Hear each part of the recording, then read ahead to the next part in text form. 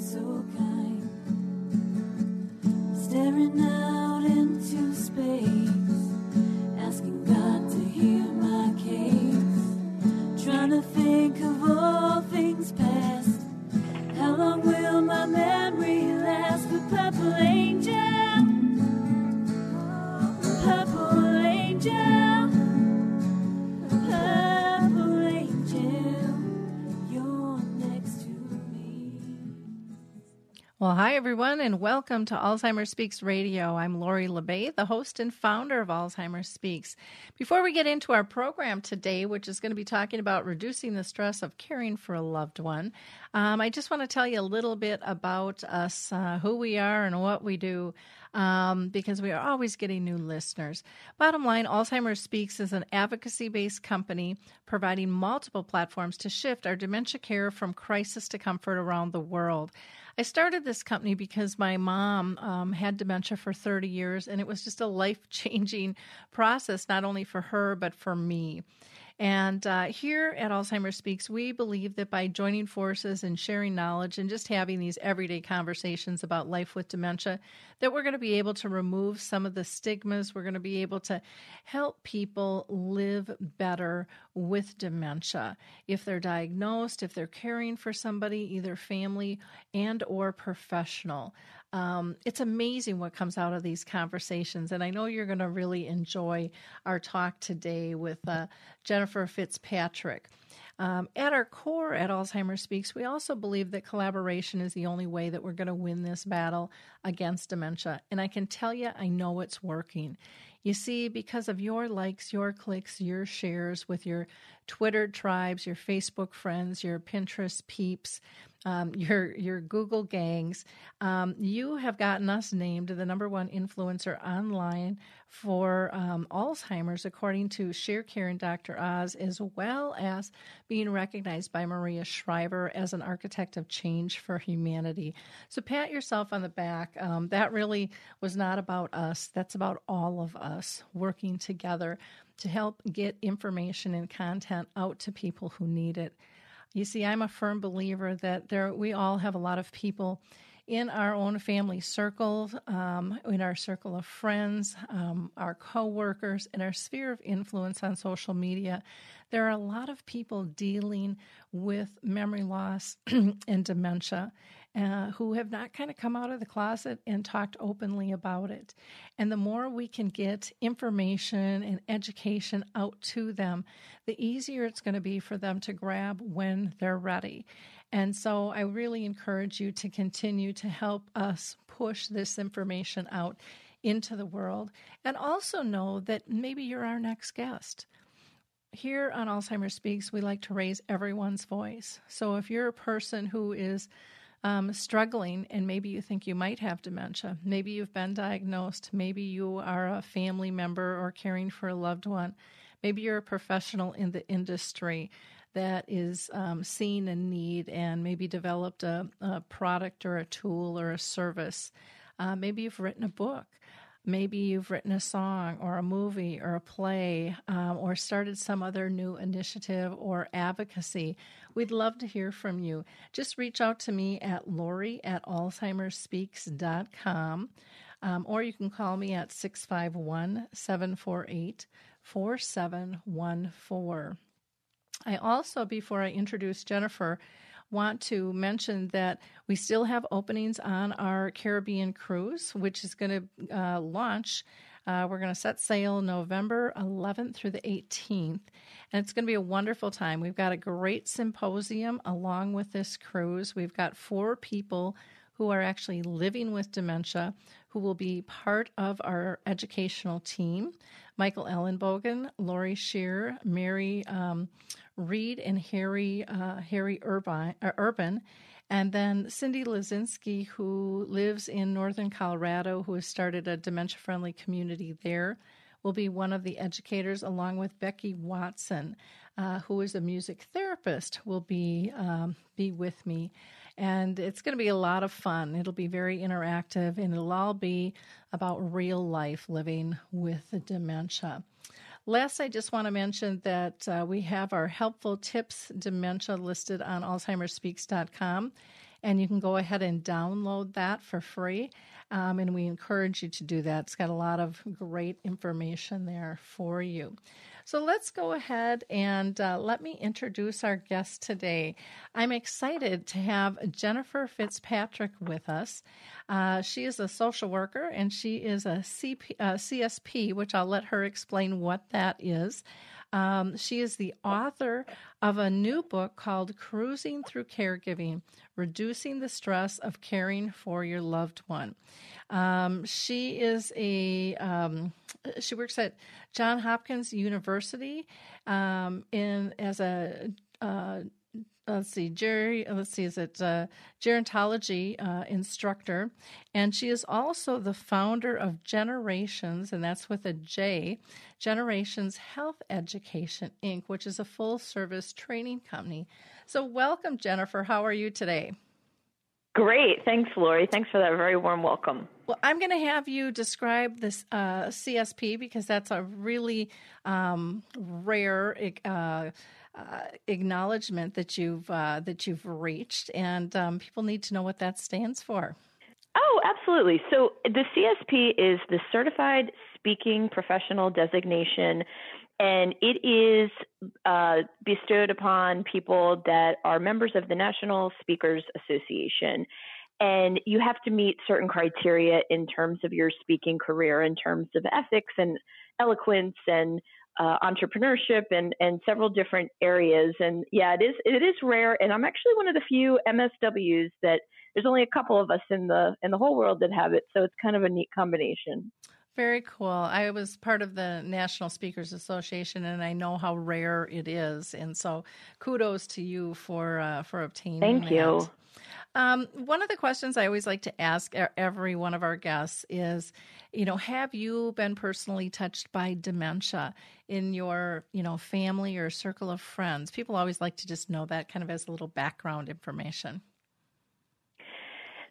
In my family and friends, no. I actually have been fortunate enough that at this point in my life, I haven't had any family or friends with dementia, but I have been a family caregiver in several instances. So not specifically with my family and my friends, but lots of experience professionally.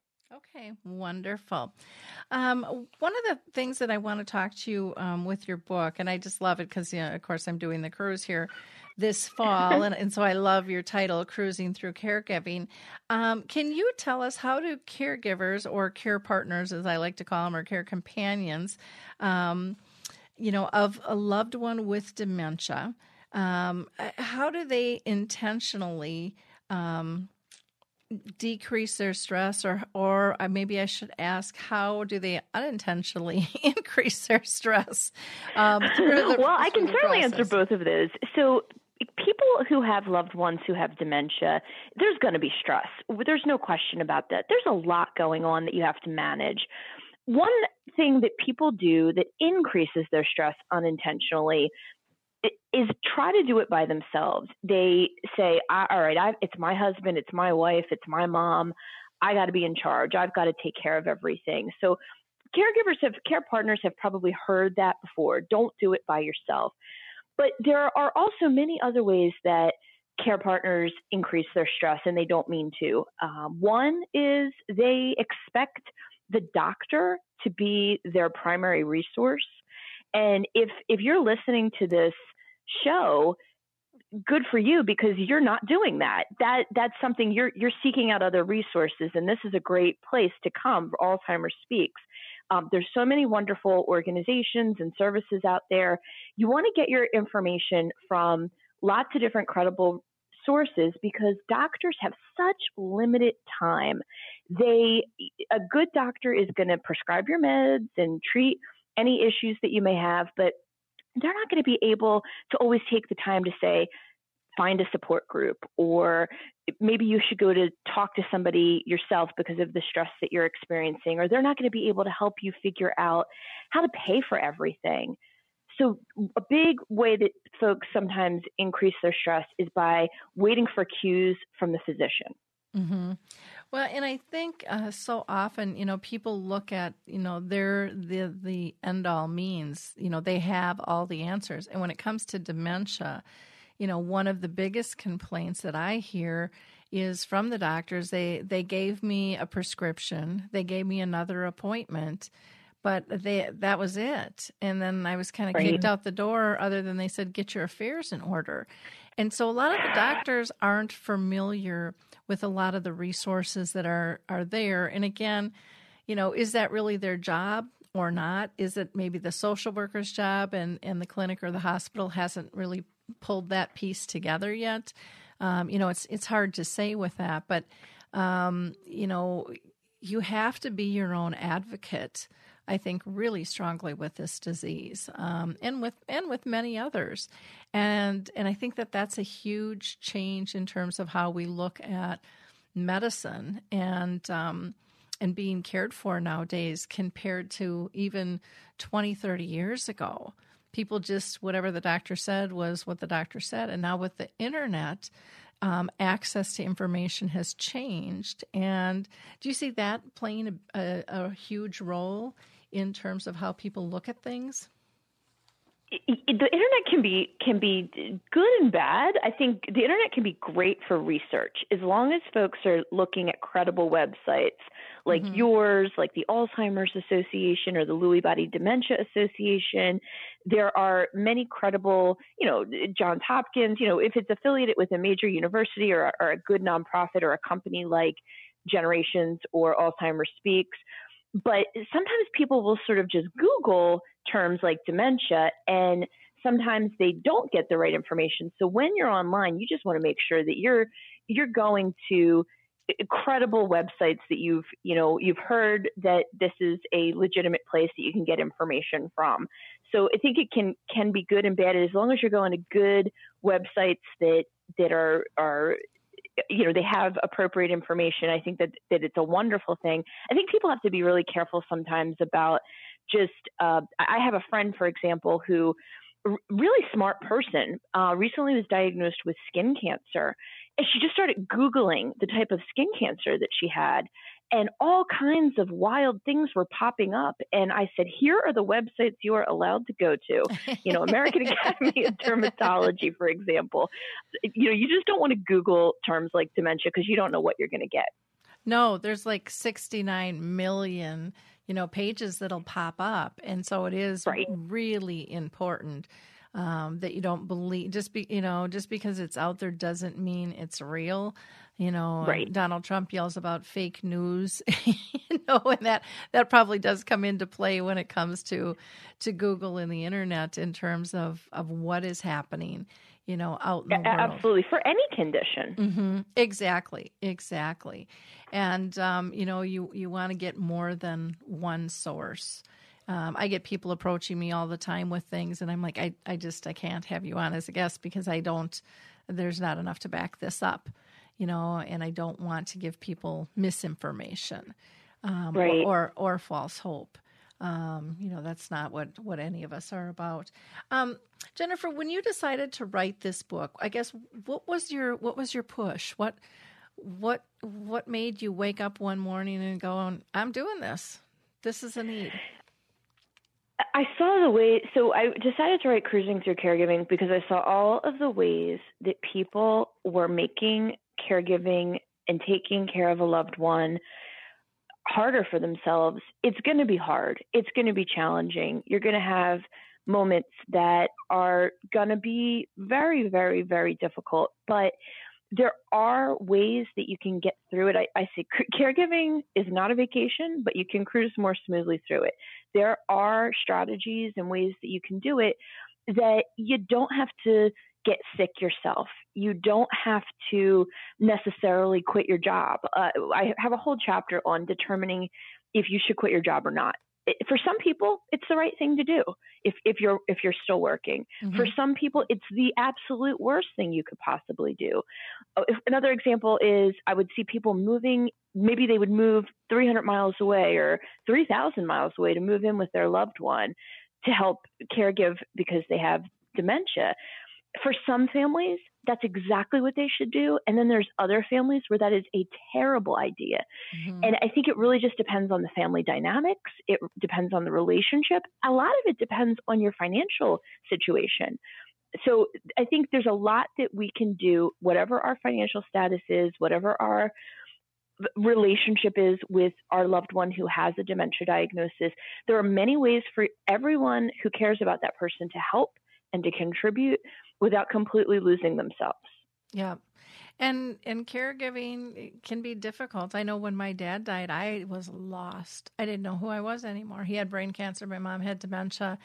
And such a big part of me was gone. And I had done it for so many years. I mean, I really went through some trying times. People go like, well, what do you like to do? I don't know. I have not asked myself or done that in years, because I was too preoccupied and I didn't have balance when I was giving care. And so that was a really very interesting process. But, like you had mentioned, you see some people quit their jobs or move across country. And, you have to know who you are at your core, too. Right. If you are not a nurturer, chances are you're not going to become a nurturer in this process just because you're forced into it.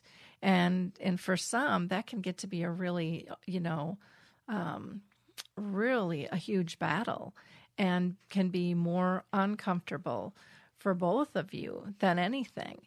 And so sometimes I think people feel forced that they have to. There's nobody else. So I've got to do this. This is what society says I have to do. And I think that's a big problem in society in terms of how we especially for women. Mm-hmm.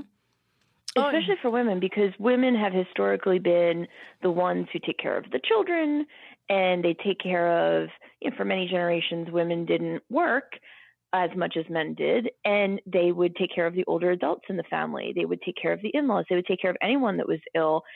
And some women just aren't natural nurturers, and just like some men are. And we do, like you said, society puts that pressure on us. And I think a lot of us worry, if I don't, for example, if mom really needs a memory care unit, or mom really needs an aid because I'm losing my temper. I can't be with my mother 24 hours a day because I'm not really particularly good at this. Mm-hmm. Then you got to be saying, okay, well, should I bring in some help? Should I examine what the options are for senior living? Is that the right path to go down? Because I think what we miss sometimes is that the person who has dementia is not benefiting if you're miserable all the time. They are so sensitive. People with dementia are so sensitive to you and your mood and your facial expression and your body language. And if you seem miserable, that's contagious. They're not having a great day if you are angry because of having to take care of them. And your loved one is going to be better off if you seek some help. Yep. And that's very true. They pick up on the nonverbals big time. And a lot of times we'll mirror them back to us. And then we think they're the ones with the problem when they were perfectly fine till we walked in the door. Right. And, right. And so it's very, very interesting. I know, with myself, I used to be in real estate for 25 years, and I used to work in the senior market, and my specialty was senior housing. And so I counseled and advised people about moving all the time. And then when it was time for my own family, I had a little different view. I could do this, and my mom's not going there. I had promised, she would never have to move. And, all the things that we say, we say when conditions are A and now they're Z. And we don't look at the rational things of how much has changed in terms of time and abilities and stuff. And so I'll never forget the day my mom ended up wanting to move into a nursing home because my dad was there, and she didn't want to leave him. And so that in itself was really, really interesting. But I'll never forget the day I walked into the nursing home, and there she was sitting in a circle with the activities person kind of in the middle of this horseshoe, and they were just all infatuated with this Oprah magazine that was filled, it was 2 pages of flowers. It was just gardens. And they were reminiscing. And I remember melting in that doorway, just thinking, I couldn't give her that because I'm her daughter. I'm not her peer.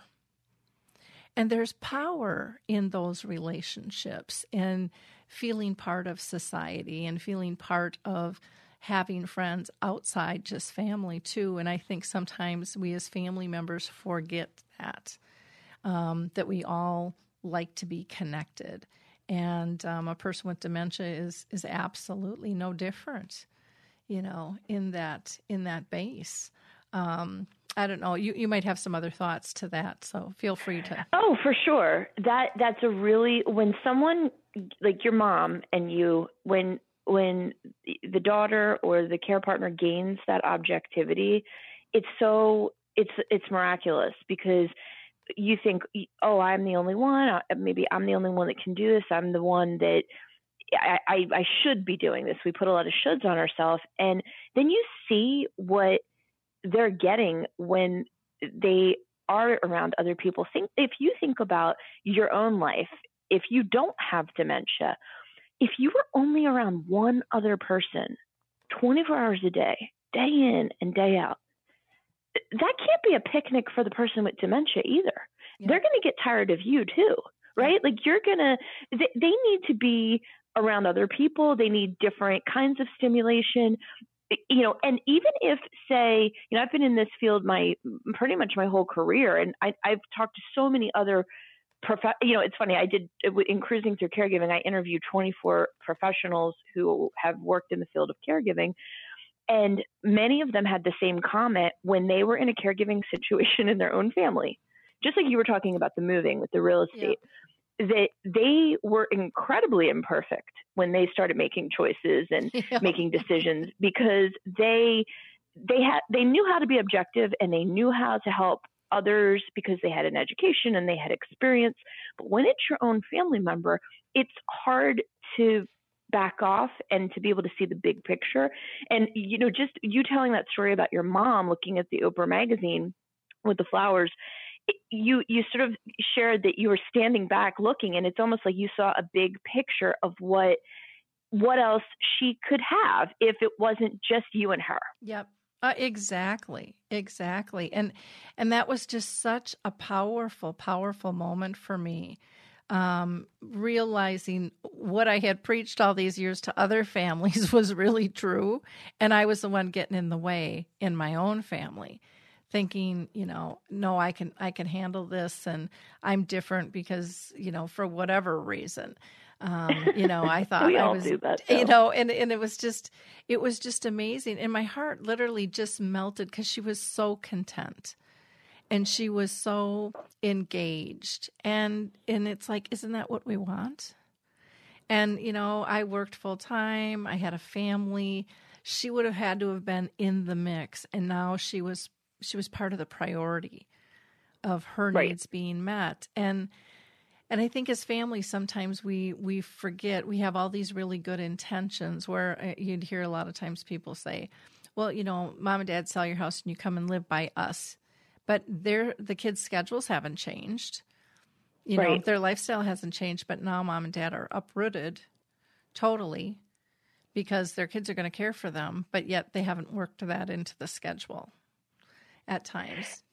Well, I've worked with so many families where they say, "Oh, we're going to move mom in to our house because she's got Lewy body dementia and she's got mid-stage, and we're going to move her in."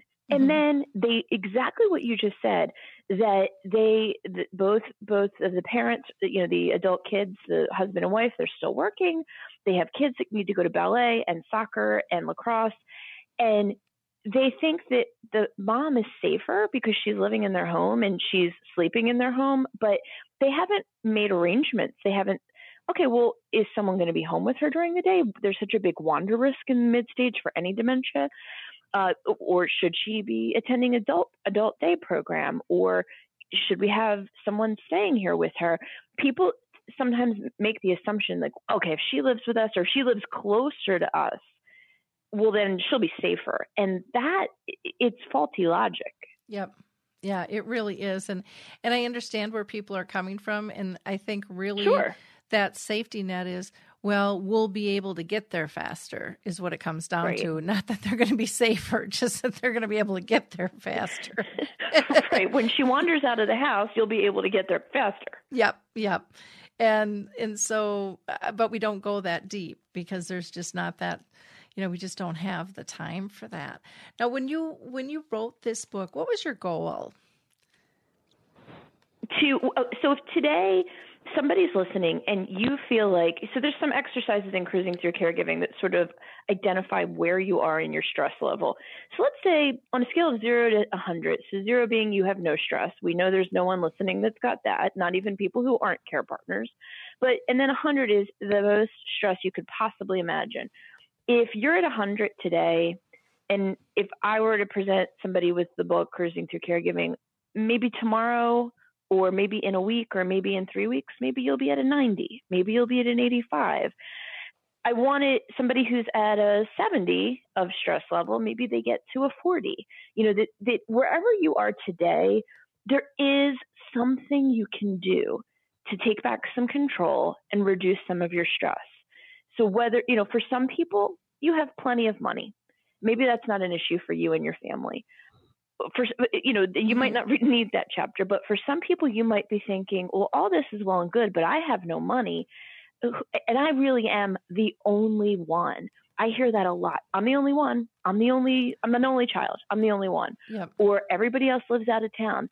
The Cruising Through Caregiving, the whole goal was, how do you find free and low cost help?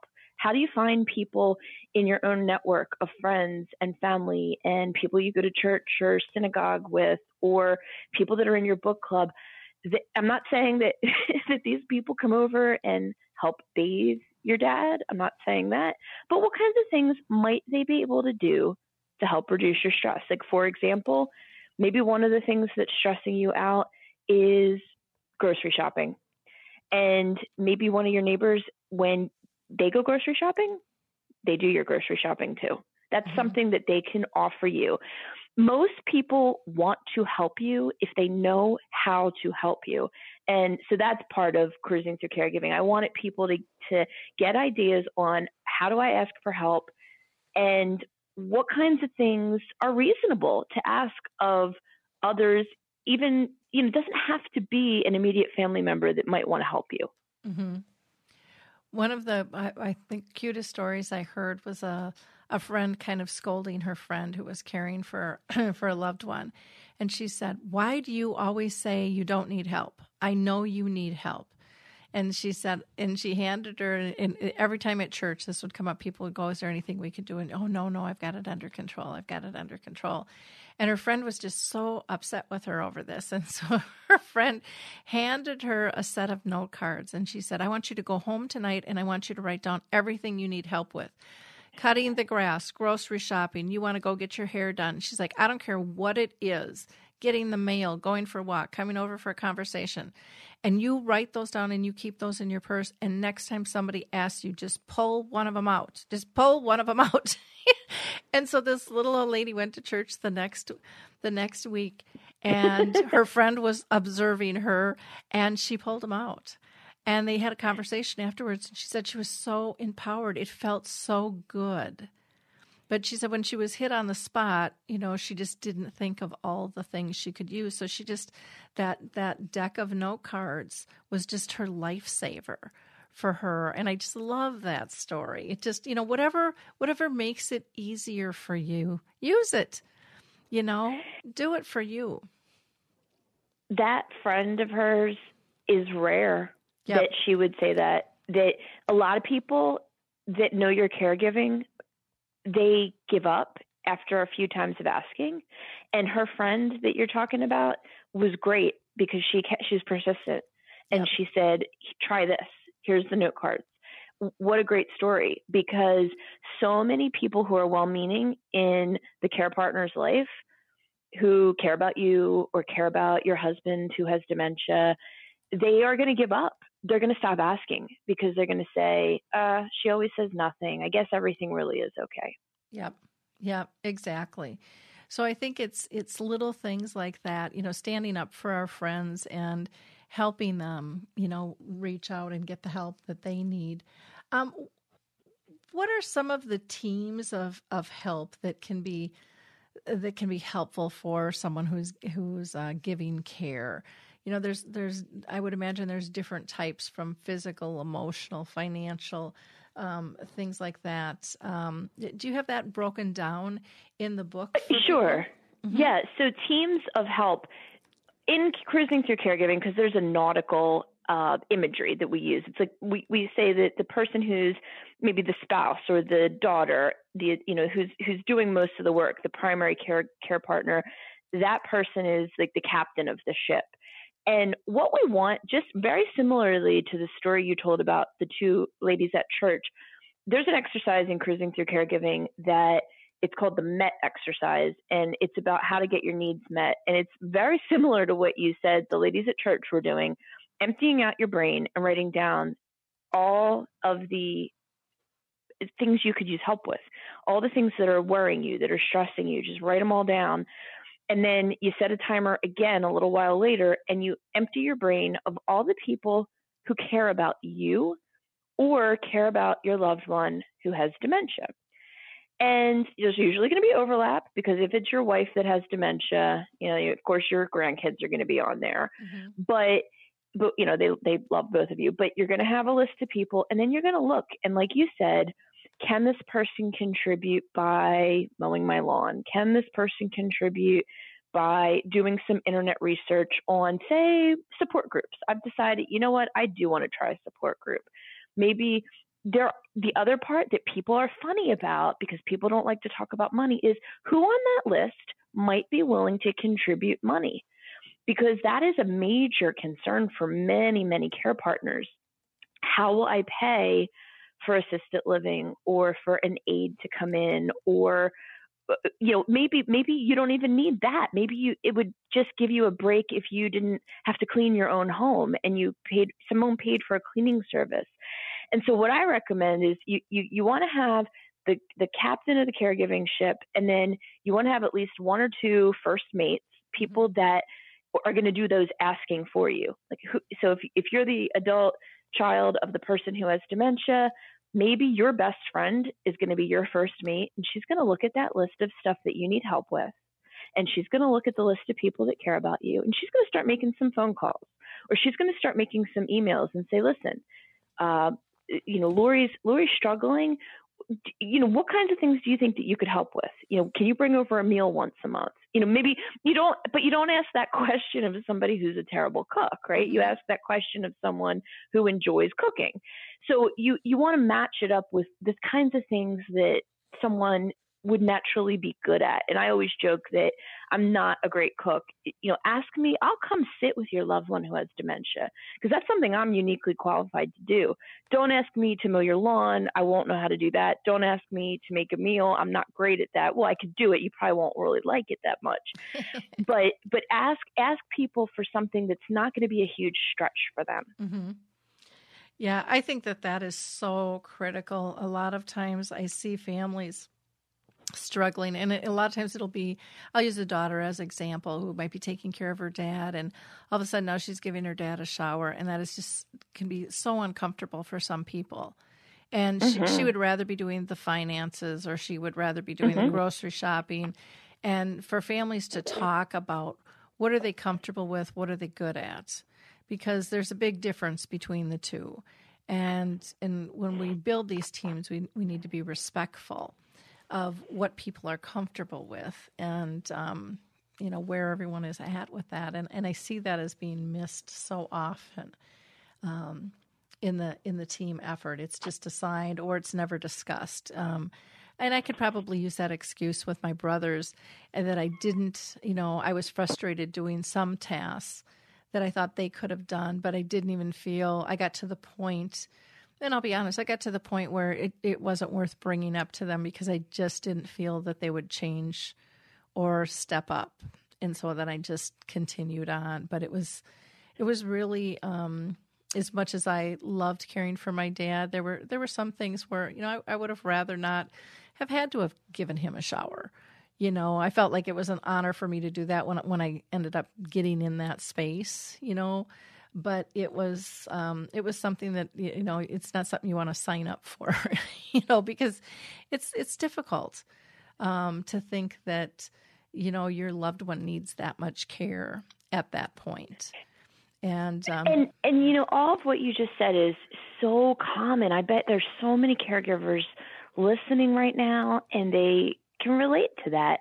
One being that, what you said about the shower. I mean, for a lot of people, if there's someone listening that's thinking, gosh, that's me, well, there's no shame in hiring somebody or asking who, a lot of times men are a little bit more comfortable if it's, the son, or if it's another man that they're friends with, or just a professional.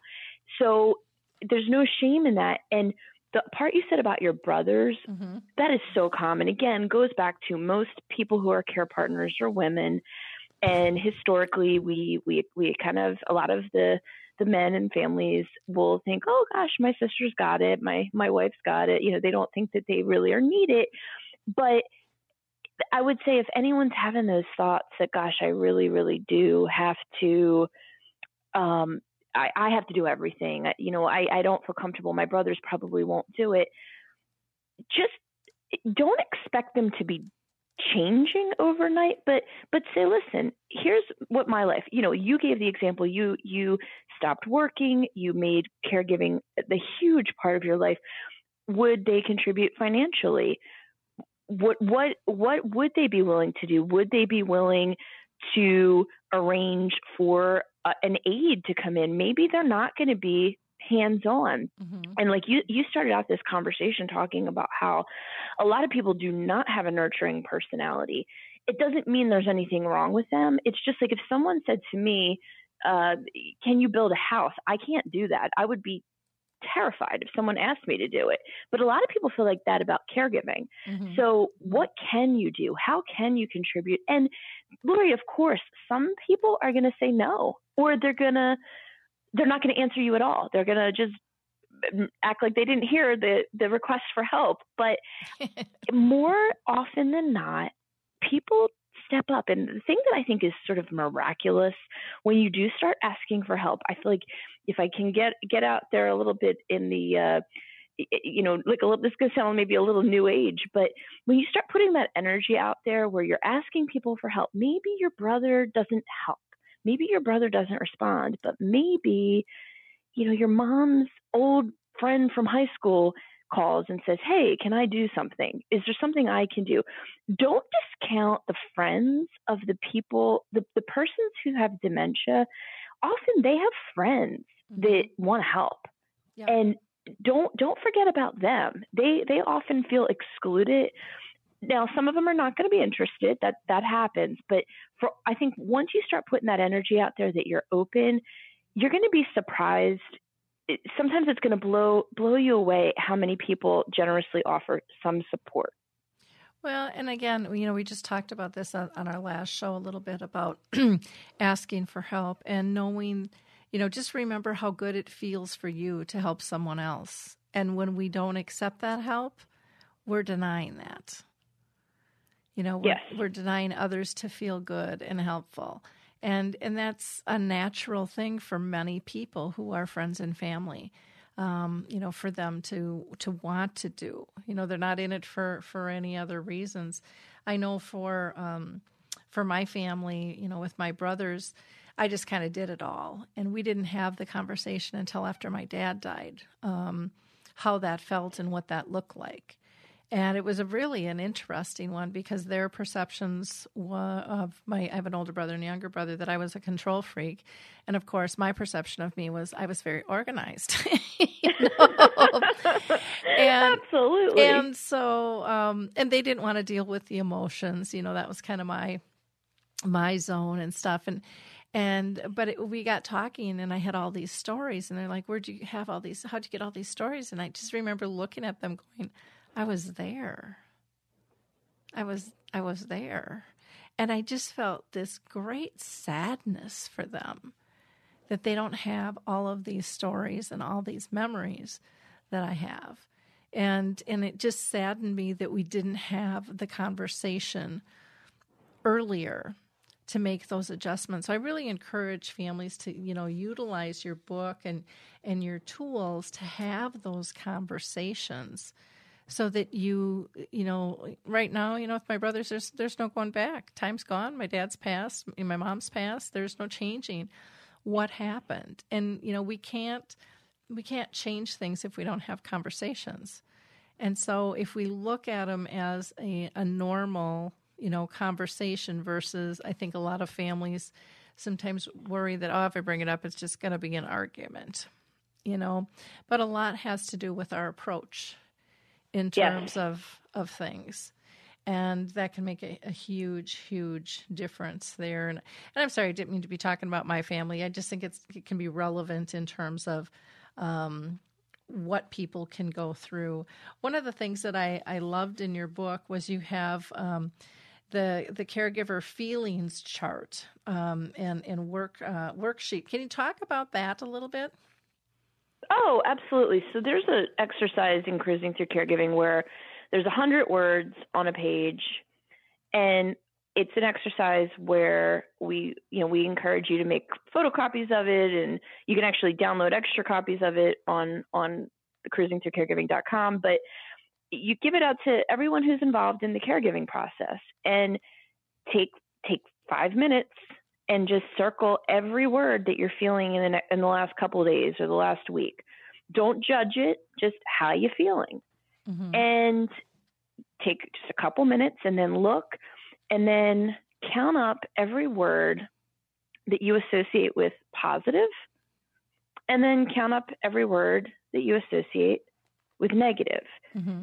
And it's really, it's not a scientific exercise, but my gosh, it sure does seem to be very eye-opening for a lot of people, because if you've got 42 negative words that you've been feeling in the last couple days or week, and you've got 5 positive, that is a sure sign that you are under tremendous stress, and it's time to do something differently. What are you going to do differently to reduce your stress?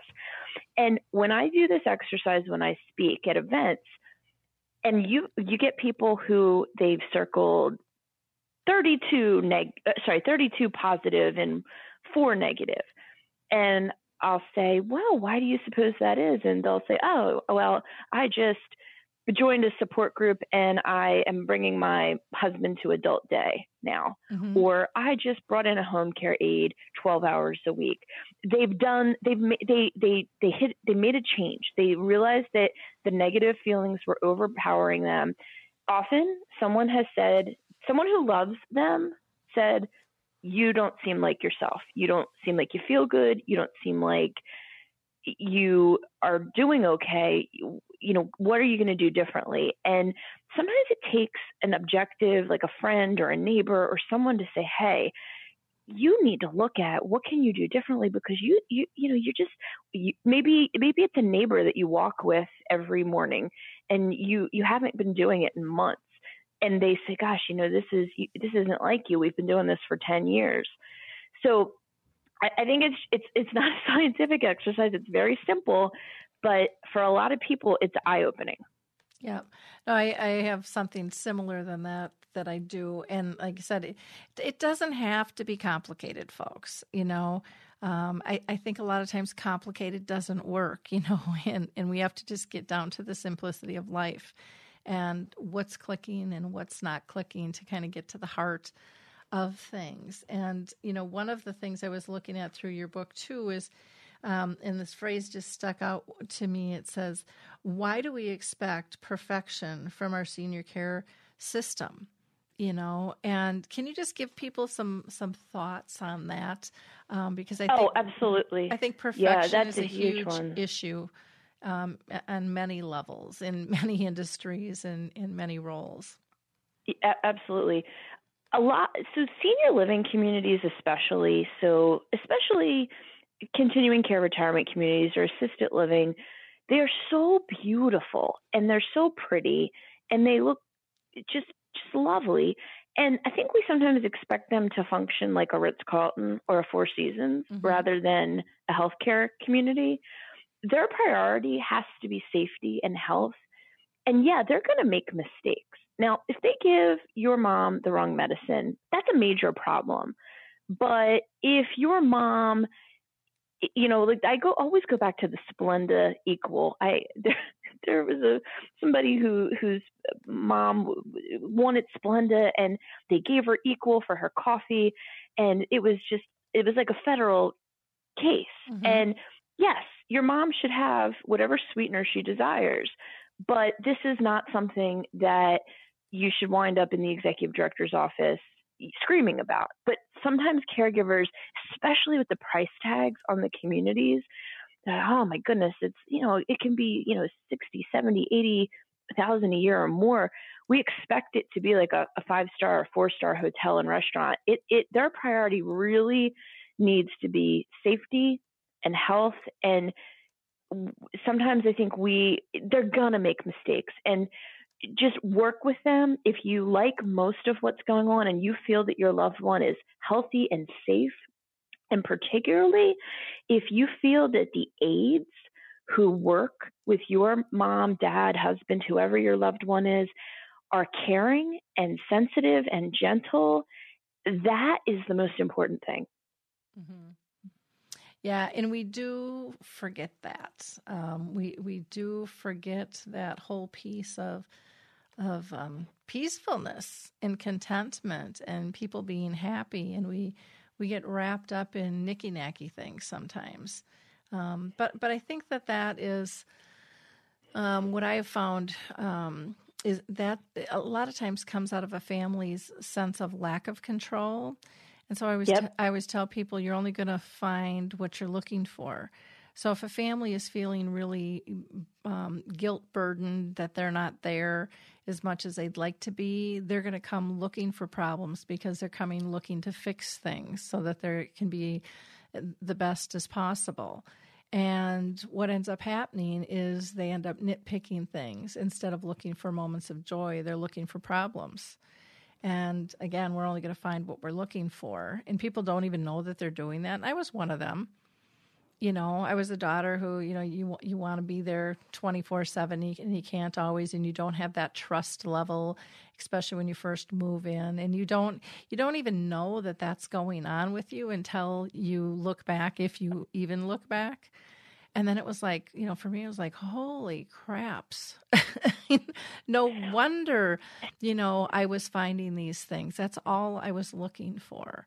I wasn't. Well, I can tell you, I haven't had a loved one who has had dementia, but I've been a caregiver for several family members who have had very serious illnesses, and I will tell you, I have actually had a different perspective because I've been in this field. And when there's been something dangerous, of course I take care of it, and I make sure it gets addressed. But I have, and I know a lot of families are going to balk when they hear my suggestion, but when I have had a loved one in a healthcare setting, I have made it my mission to befriend all of the staff and let them know that, I know their job is hard, and I want them to communicate with me. And I want to I take the initiative to develop a rapport with them, because I feel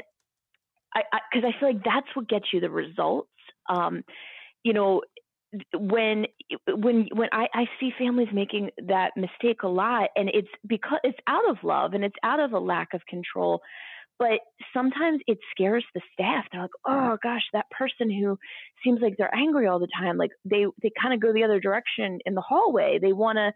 So I try to tell, and families get mad when I say that sometimes. I'm paying all this money, or my medical assistance is paying for this service. I shouldn't have to befriend them. I shouldn't have to be the one to try to develop a rapport. And I said, yeah, you shouldn't have to, but you're probably going to have a better experience if you try it. Yeah. Well, and, I do a lot of training as well, too, and I use that example of the staff running the other way and just educating them as to why a family acts the way they act. And they're just shocked. They never thought of what it would be like to have their parent placed and what they would be looking for and what they would need. And, most communities call when they screw up on a pill, someone fell and got hurt, a purse is lost or a sweater or, it's always a problem. It's not a picture of a smile. It's not an activity where they're having a moment of joy. And if we can start shifting some of the way we're communicating with family, we're going to build trust, because that's the biggest thing that's not lacking, or that is lacking in the beginning, is that lack of trust. And then talking to families about this, but I think for me, my thought process is we have to educate both sides of the wheel on this thing if we're going to fix it. So we honestly have to talk about why staff is dodging people and why families are attacking if that's the case, so that they can see the other guy's role and how they're feeling. Absolutely. Absolutely. And there's no excuse. I mean, there's certainly no excuse for staff to do that. They shouldn't, but they're human, and they sometimes do. Well, and sometimes families push them to it. I mean, because sometimes it isn't pretty and it isn't respectful, because people are at their wits' end, and it's called emotions, and it's new. Typically, it's new ground for people. And it can be a difficult scenario, but we've got to keep those conversations open and honest, and build trust, build rapport, have compassion for one another in terms of how they're looking at things. Gosh, I can't believe how much our time is flying by here. I want to talk about the person with dementia. Are there some things that you think that they can do to help reduce the stress that they're feeling, or for themselves and or for their team members? So a person who's diagnosed with dementia, if they are just getting a diagnosis, some of the things that I think that they can do to help reduce their stress and the stress of their loved one is just prepare as much as you can. It's hard. It's a tall order to say, I have this diagnosis and I do need to update my advance directives. I do need to, maybe I've never had a will before. Maybe I need to prepare that. But that, for a lot of people, gives them a sense of control. Have the conversations with your loved ones about what you do and don't want. And I know this is, again, going to be a hard thing to hear for persons who have a dementia diagnosis, but please try not to say, I can't ever go to a nursing home. I can't ever go to assisted living. I don't ever want a stranger. You want your loved one to keep you safe and keep you healthy and happy. And they can't in good conscience make those promises. They have to, if, for example, like maybe you want, if you ever needed an aide in the home and maybe you're a man, hey, I'd really prefer it to be a man.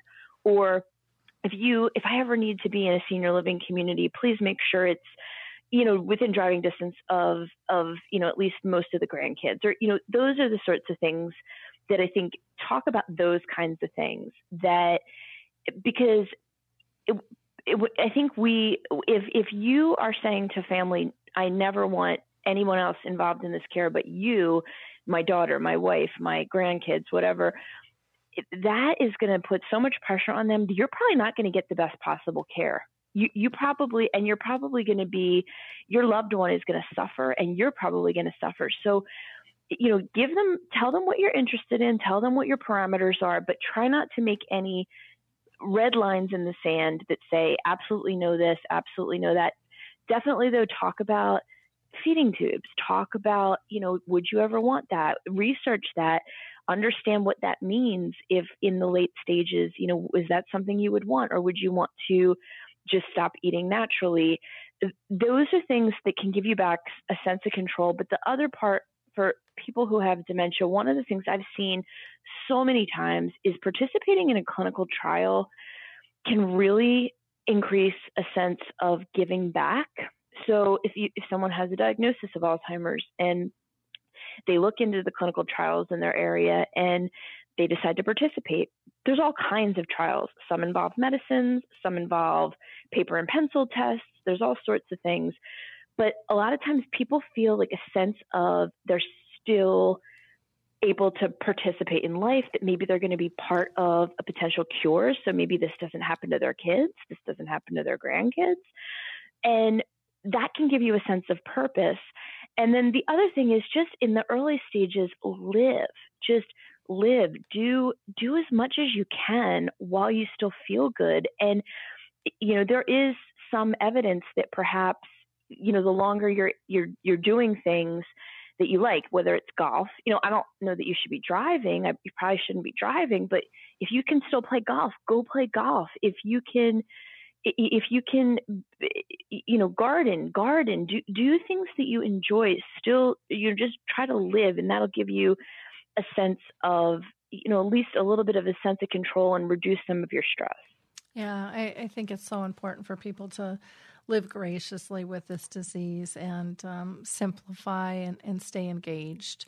I think those are all really very, very important factors. And we're seeing more and more of that happening with the dementia-friendly communities, the memory cafes. There's a lot of initiatives out there now that are really helping people connect and stay connected and become active citizens like they were. And that's a process. I don't know if you know of one thing, I just have to give them a plug, Dementia Mentors, which is for people who are recently diagnosed, and they can sign up to talk to a mentor who is living with dementia. And, because no one knows what it's like to hear those words, you've got dementia. No.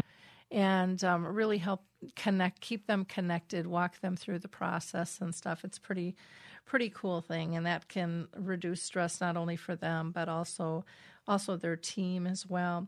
In wrapping up, I wanted to talk a little bit about millennials, because I know there's some recent data that suggests 25% of all care partners are millennials. And I think a lot of our audience might be a little shocked to hear that. Can you talk a little bit about that research and what specifically that group can do to reduce stress? Right. AARP has recently revealed that, and yeah, it's shocking because there's a lot of negative stereotypes about millennials, and my goodness, if they aren't very caring and hardworking, taking care of loved ones, and this is 25% of all caregivers, not specific to dementia, but it's still a significant number of people.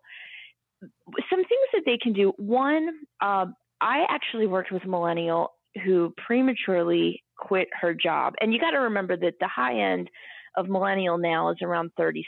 So this person, I guess at the time, was about 33, quits the job to take care of the parent and had a heck of a time getting back into the workforce. If you're 65 and your mom has Alzheimer's and you want to quit your job, maybe you have plenty of money in your 401k and it's okay that you can take 5 years off, or maybe you can completely stop working.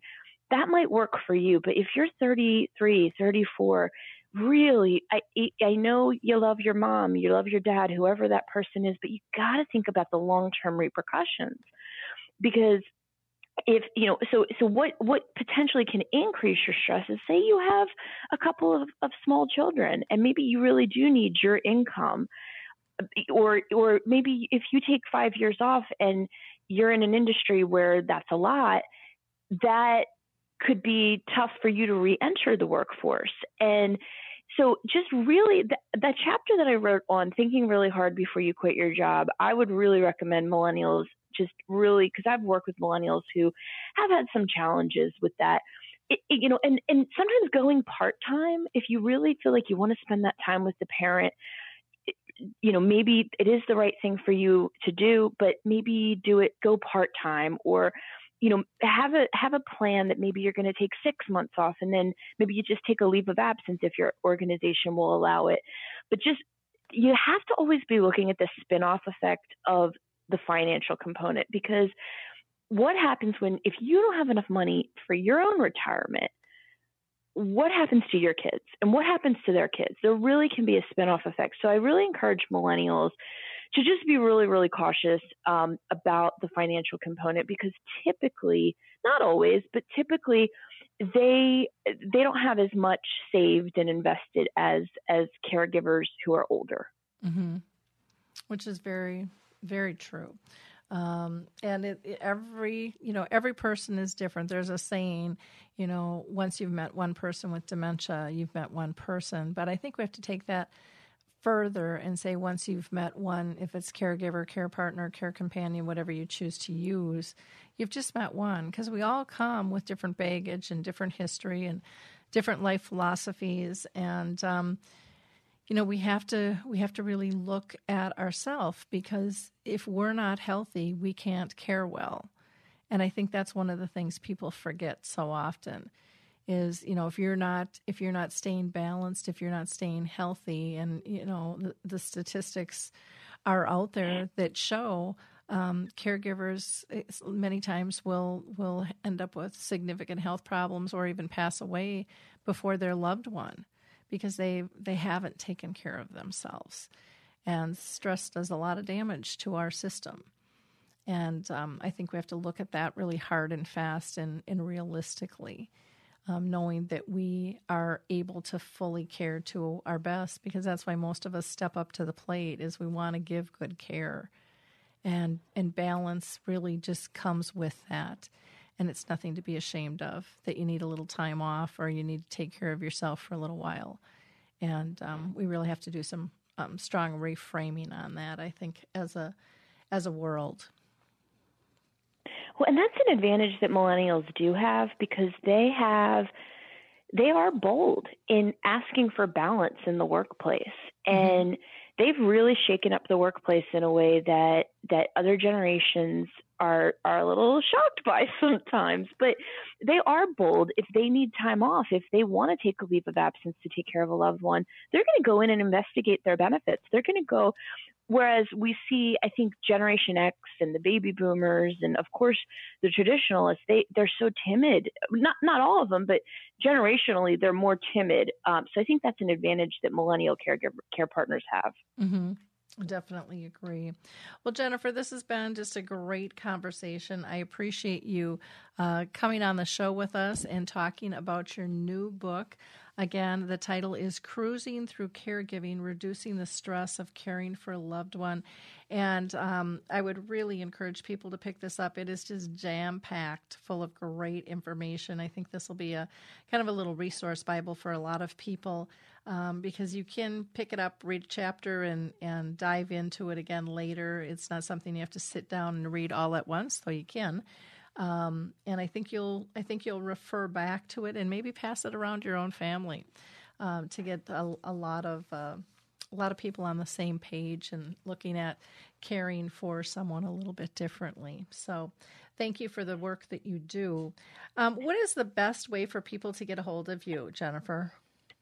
Oh, sure. It's so cruisingthroughcaregiving.com, and they can follow us on Twitter, Fitzpatrick Jen. I did just want to mention, as much as we would love for you to purchase Cruising Through Caregiving, we'd love that. Know that it's in a lot of libraries nationwide. So if you are on a budget, that is one way you can access it. And there's actually, if you just want to check it out, you can go to cruisingthroughcaregiving.com and you can download the first chapter for free. Wonderful. Well, I wonder if our Roseville and Shoreview libraries here in Minnesota have them. They actually have minder packets that they are putting together for dementia.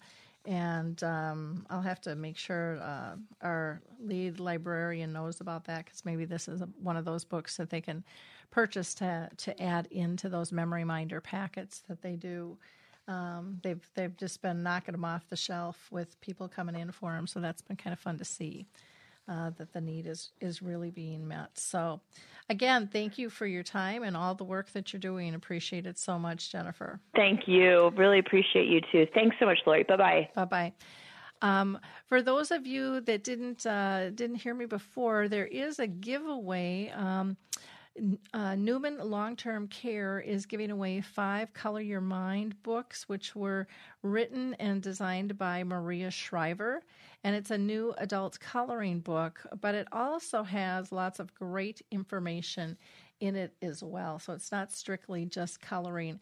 I also want to just let people know that here on Alive and Social, all of our shows, we go back 6 years now, are in the archives, so you can go ahead and listen back to your heart's content if you'd like. Our last few shows, we talked about real estate and when's the right time to make a move. We had Footprint ID out, which talked about enabling families to easily access medical files, and the Brainworks Kitchen, which was really kind of cool, that has pillars of dementia prevention in the kitchen. So that was a very fun show with Annie and Martha. We're doing our dementia-friendly cruise and symposium again, November 11th through the 18th to the Caribbean. We'd love to have you join us. Just go to alzheimersspeaks.com. You'll see information about that. And what else can I tell you? On the blog, there was a prose posted by Julie Foster called An Ordinary Day, which has to do with dementia. You guys have a great week, and we'll talk soon. Thanks. Bye, everyone. Hi, everyone. This is Meredith from the Senior Fitness with Meredith podcast, where I discuss all things for seniors, from fitness, your health and wellness journeys, how to be all over strong and beyond. I also have my mini podcast called Motivation with Meredith. It's a great, quick motivational pick-me-up for your days. Join me, listen now, search for Senior Fitness with Meredith on your favorite podcast platform.